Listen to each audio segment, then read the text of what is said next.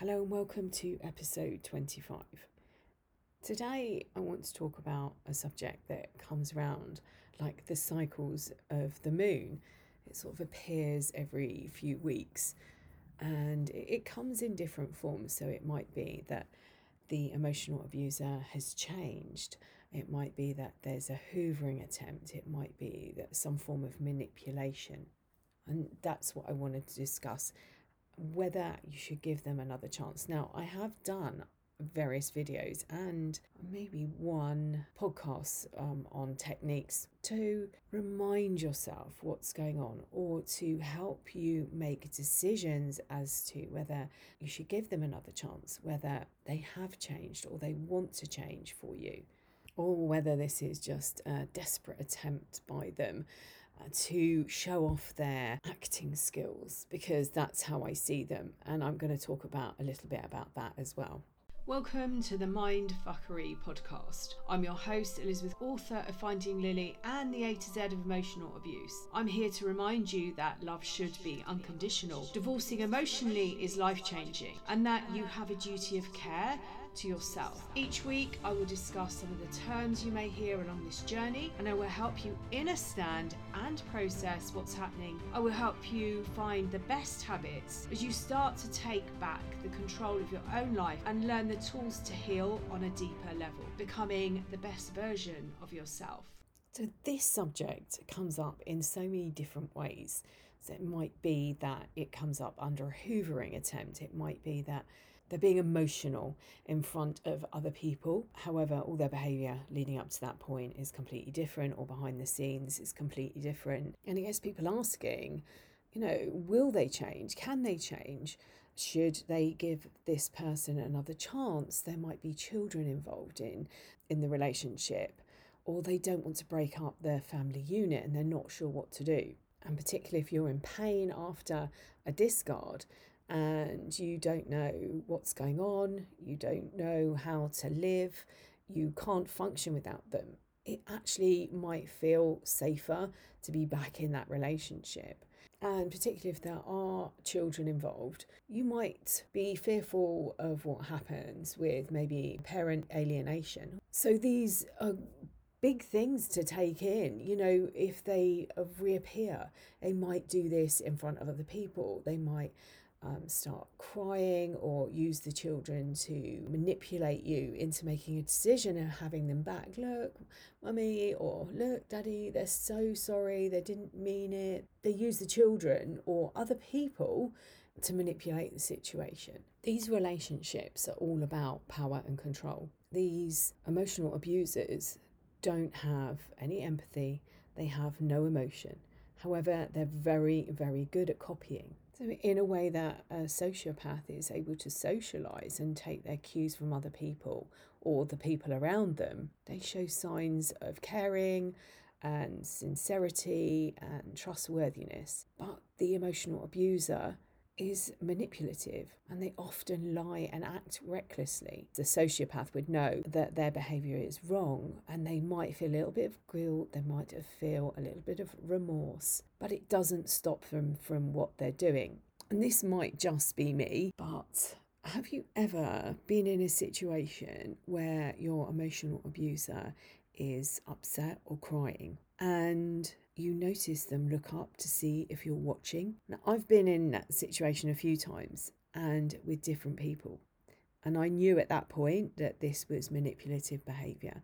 This is about understanding the manipulation, the tactics that are used. So they don't regret anything they've done to you. They may regret losing control. They may regret not picking up sooner that you were about to leave or you were trying to escape, because that means they have to hand the power of the relationship back to you until they get an opportunity to bring it back in again. And any regret that they claim, whether it's words or whether it's tears, is not in the way that you are wanting it. You might want them to take responsibility and to change some of their behaviour. And unless you're at the very end of this cycle and you've pedalled through this stage many, many times, and you realise that this is actually part of the lie, you might desperately listen to the words and cling on to them. And if you're at that point, you might realize what you hear is fake. You might see, because as I said, I saw it a few times in different situations with different people. One of them was a friend, a female friend, looking out the corner of her eye to see whether I was believing the tears as I drove her around and sorted out all these things. And I thought, wow, this isn't real. This situation isn't real. I think I knew part of that wasn't, and I was going through the motions to keep myself and my family safe and the other people that were in the group safe from what was going on. But I do remember it was the look out the side of the eye to see whether I had bought this, the emotions. And it's when you start to wake up and you don't even have to see the cues, you can feel them. You can feel that this doesn't feel genuine. So there is remorse. The remorse is about losing control. The remorse will be about the regret of not maybe picking up that you want to get out of the relationship. The fake tears or the manipulation of other people's emotions are to get you to look like you're the awful person for not having them back in your life, if that's what's going on. They need to be the victim because the victim gets the attention, the victim gets the supply, they're desperate. Now, we've got to remember that these people, as well as you, but these people will have experienced childhood trauma, whether they didn't bond, whether there was something else going on in their life, whatever happens, they've experienced emotional trauma. It doesn't give them the right to behave in the way that they do. That doesn't give them a free pass in life to manipulate other people to do what they want. We're all responsible for our own healing and only our own healing. We're not responsible for other people. And maybe it's another podcast that I go into the responsibility of healing, because we are only responsible for our own healing, and obviously our children we need to take responsibility for as well. But I do believe that is probably another podcast, and I could go off on a tangent on that, and I'm not. I'm going to bring it back into this subject of the abuser and how in their various different guises that they are manipulating your emotions and maybe using people as enablers. I did actually on Saturday's podcast, YouTube chat was on enablers and maybe the role that you've been as an enabler. So what can you do? What can you do and say to keep yourself on track, to question whether you're right to either have them back in your life or not have them back in your life? And also, what can you do to keep balanced, focused, and grounded? That's the bit we're going to talk about now. So pick your scenario. Have they come back claiming remorse? They have realised how important the relationship is. They've realised that they actually want to be with you and how you should be together, and that they can't function without you. Or they might even declare that you're the one that got away, and so they want another chance. What are you going to do? And so many people ask me, will the emotional abuser, and I say emotional abuser over narcissist because you can only use the word narcissist if they've been clinically diagnosed, and it's only a specialist that's going to be able to do that. And because nothing's their fault, they are not going to go and get a diagnosis. This is all your fault. You were the one that got away. You didn't do what they wanted in their mind. You weren't fit for purpose because they created this vision of you and what you should be and who you should be. You can't live up to that because it's completely unrealistic, and they drain you of everything, including finances. A lot of people don't talk about this. I was actually with somebody yesterday, and she was saying after a really short relationship, she's now having to do all these different things to support herself because she's been financially abused as well as emotionally abused. There were so many other things that happened in this really short relationship. And yeah, so financially they've drained you, emotionally they've drained you, physically you might not look the person that you were So you might have put on a lot of weight, hiding and protecting yourself, or you might have lost a load of weight where you can't physically eat or stomach putting food into your mouth because you don't feel worthy of those nutrients. And this is so key to some of your healing mentally, because of the gaslighting, the triangulation, all the other manipulation tactics that went on. And so they start again with their manipulation tactics. It might be that they're involving other people and your children are enablers, or family members are enablers, telling you how sorry they are and how they regret what's happened and they want to change. And they might try and remind you of that connection that you once had, and that you're meant to be together, and that you're the only one that's ever understood them. They might put back on their mask and you connect again with the person that you remember them to be at the beginning of the relationship. And they might sprinkle in a bit of pity play, playing the victim in order to gain sympathy or evoke compassion from you. They can't reflect on what they've done. Remember, you're an object to them. Therefore, your reaction wasn't real, because objects don't have feelings. So there's this sociopathic response where they mimic. It might be they've seen it on television, or they know somebody who's gone through something and they replay. They are actors.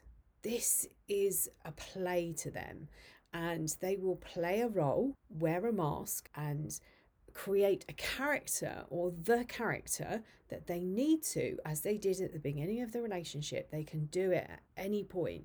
They play this role and they play the person that you need them to be until you're back in and under their spell, and they treat you in exactly the same way. So I've got some questions, slightly different from the other podcasts I did on hoovering. I've just got 4 questions. They might be similar, but this is just a 4-step process to keep you focused on actually what it is that you want.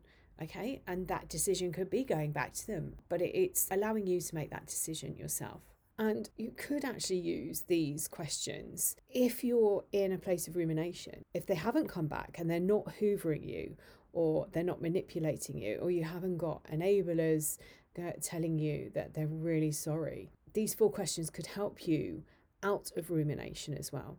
So make sure that you have the space to make your own decisions, because if you've got somebody sitting there telling you that, oh, you live in the past, oh, you keep dragging things up, that is a manipulation, and you're not being allowed to give yourself that space to think for yourself. That's a violation of a boundary.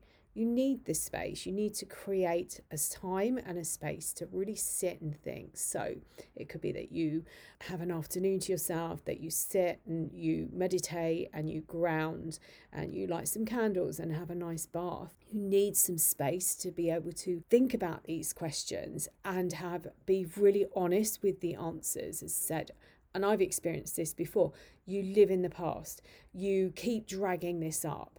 It's because you haven't had the closure. You haven't been able to process the emotions that go with the betrayal or the deceit that you've experienced. And this is purposeful, because they're not respecting your ability to make a decision about your own life and how you feel about something, and their fear of rejection, which drives the majority of their life, is what's driving and manipulating you, force you into making decisions to stay with them, even knowing that you'd be unhappy. Now, a healthy person wouldn't do that. They would want you to be happy, even if it made them unhappy. It wasn't what they wanted. Their focus would be what is right for the situation, not what's right for them. So, being really honest with yourself, you can ask these questions. So the first part 1, is how many times have you given this person a chance? How many times have you written off their behaviour or excused their behaviour? How many times have you wanted to walk away from this relationship? How many times have you then seen the mask being put back in place and they play the role that you have been looking for, and you've written off your emotions and your need to get away? And then the second part is, what's different this time that makes them want to change? And the third part is, Why haven't they bothered before? Why haven't they done this before? If it's so important to them, the first time that you said, I'm unhappy and I want out of the relationship, or the first time that they discarded you and then came back, why haven't they wanted to change before? So part 4 is, why does it take a separation to make that change? Think about the relationship. You've been in it for X amount of time. It could be a short period of time or a long period of time. It might be that you wanted this break or they wanted this break. What's different?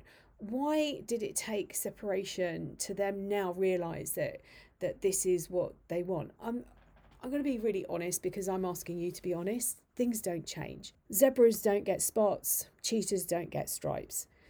They will not change. They might change for a period of time. They don't have this ability to do this. If you can tick quite a few boxes, if you've gone through questioning and believing that they're higher up on the narcissistic spectrum, this relationship is very one-sided. You bonded with them, they don't bond with you. They haven't got that ability. They emotionally can't do it. And why is it different now? How have they got this ability now to do it that they weren't able to do it the first time that something raised its head and said there's an issue? And those are the 4 questions. How many chances have you given? How many times have you given them a chance to change? What's different now that they're willing to change for? That all those other times, it might be 5, it might be 10, it might be 3. Why is this time different? Why haven't they bothered to do this before? And why did it take this moment, this separation, for them to decide that they want to make that change? You've got to be really strong and really honest with yourself. Now, if you want them back in your life and you're willing to give it another go, because you might not be ready, you might not be ready for that separation, then I would ask you to set a boundary and say what happens in a certain period of time. What happens if they don't change? What happens if they do change and then 3 months later they revert back and you're back in that relationship? What are you going to do? And write those goals, write those statements out, because I know this through the people that I've worked with. When you go back because you think it's what you want and it seems safer, it doesn't hurt as much, it's harder to get back out of those relationships. And so many people have said, I wish I'd never done it. I can't now get out. And in my group, there's no judgment. If you feel that's the route you want to take, then that is something. It's like having that itch that you can't scratch. If maybe your leg's in plaster and you've got an itch and you literally can't get to it, you can't scratch it, and you might try and stick a pencil down there or a ruler and it doesn't quite get to that point. And sometimes you need to experience this. As I said many, many times, on average, people go back 7 to 8 times. And that's average. So somebody might break away after 2 or 3 times. Somebody might break away after 20 times. It's an average, 7 to 8. Be really honest with yourself. Do you want to be here in a year's time in exactly the same position? Because in a year you can do so much healing. In a year you can change so much within your life. And again, there's so many people in the group that I run, the Divorce Sanctuary, that have managed to get through that and think that it's never ending. This pain is never ending. These thoughts don't stop, but they do. They calm down. And what you do is you think, oh, I haven't thought about that for a whole day, or I'm not feeling those emotions, or I get people to use the emotions as a guide as to how they're healing. Because you can see, particularly with rumination, it might be that you can get stuck in rumination for a whole week. And then all of a sudden, because using some of the techniques that I teach, you might find that you've actually only been there a day. And then when you actually think about it, then, a while later you think, wow, I'm literally going down into rumination. I'm thinking this is all my fault, or if only I'd done something. And I go, no, hang on a minute. This is the person that they were. This is the person they showed me. This is the person behind the mask. I'm ruminating about the person they pretended to be, and you're out within minutes. And this is the power of using these markers, because you can see I got stuck there for a week. I used to, and this is a personal experience, I'd get stuck there for a week. And then I realized that when I was grounded, I wasn't. I was coming out a lot quicker. Then I added in the breathing. When I was breathing, I was coming out even quicker. And then I realized honest conversations, and I'm going to be teaching that. I'm going to do a free workshop. I'll put a link below in a few weeks. And the honest conversations that I was having with myself as to what was it that I wanted, and who did I want, and what was it that I needed. And when I was really honest and I was able to talk to that part of me that really wanted to reach out, that was when my healing just catapulted forward, and it changed my life. And I've been doing this for years. I've been doing this for so many years, but it was not, I had the tools, I just didn't know that they worked in this area. So I said, I am going to be using that. I am going to be doing a little mini workshop for a couple of hours. And during that time, we will be doing each one section by section. The most important one that we will probably spend more time on is actually those honest conversations. So I'll put a link below if you are interested in joining me. But these 4 questions: how many times, how many chances, what's different this time, and why haven't they bothered before? What has driven them to this point? Is it because you stepped into your power? And why did it take this moment? Why did it take this moment to get there? So it's about being strong, it's about being honest, and having that time, creating and carving that time away from those voices that are behind you saying, oh, you live in the past, oh, things have changed, whatever it is that those statements are. It's like having somebody sitting on your shoulder and whispering in your ear. And don't allow that. I hope this has been helpful. It is something that, as I said, comes up every few weeks. So it is like a phase of the moon or something like that. It comes round and round every few weeks. It's worded in a different way, but it's very similar. And it's so easy to think, I could give this another go. But what's different about this? And it's about being really honest with yourself now. I'm sending you loads and loads of love until next time. And as I said, I'll put all the links below in the description box.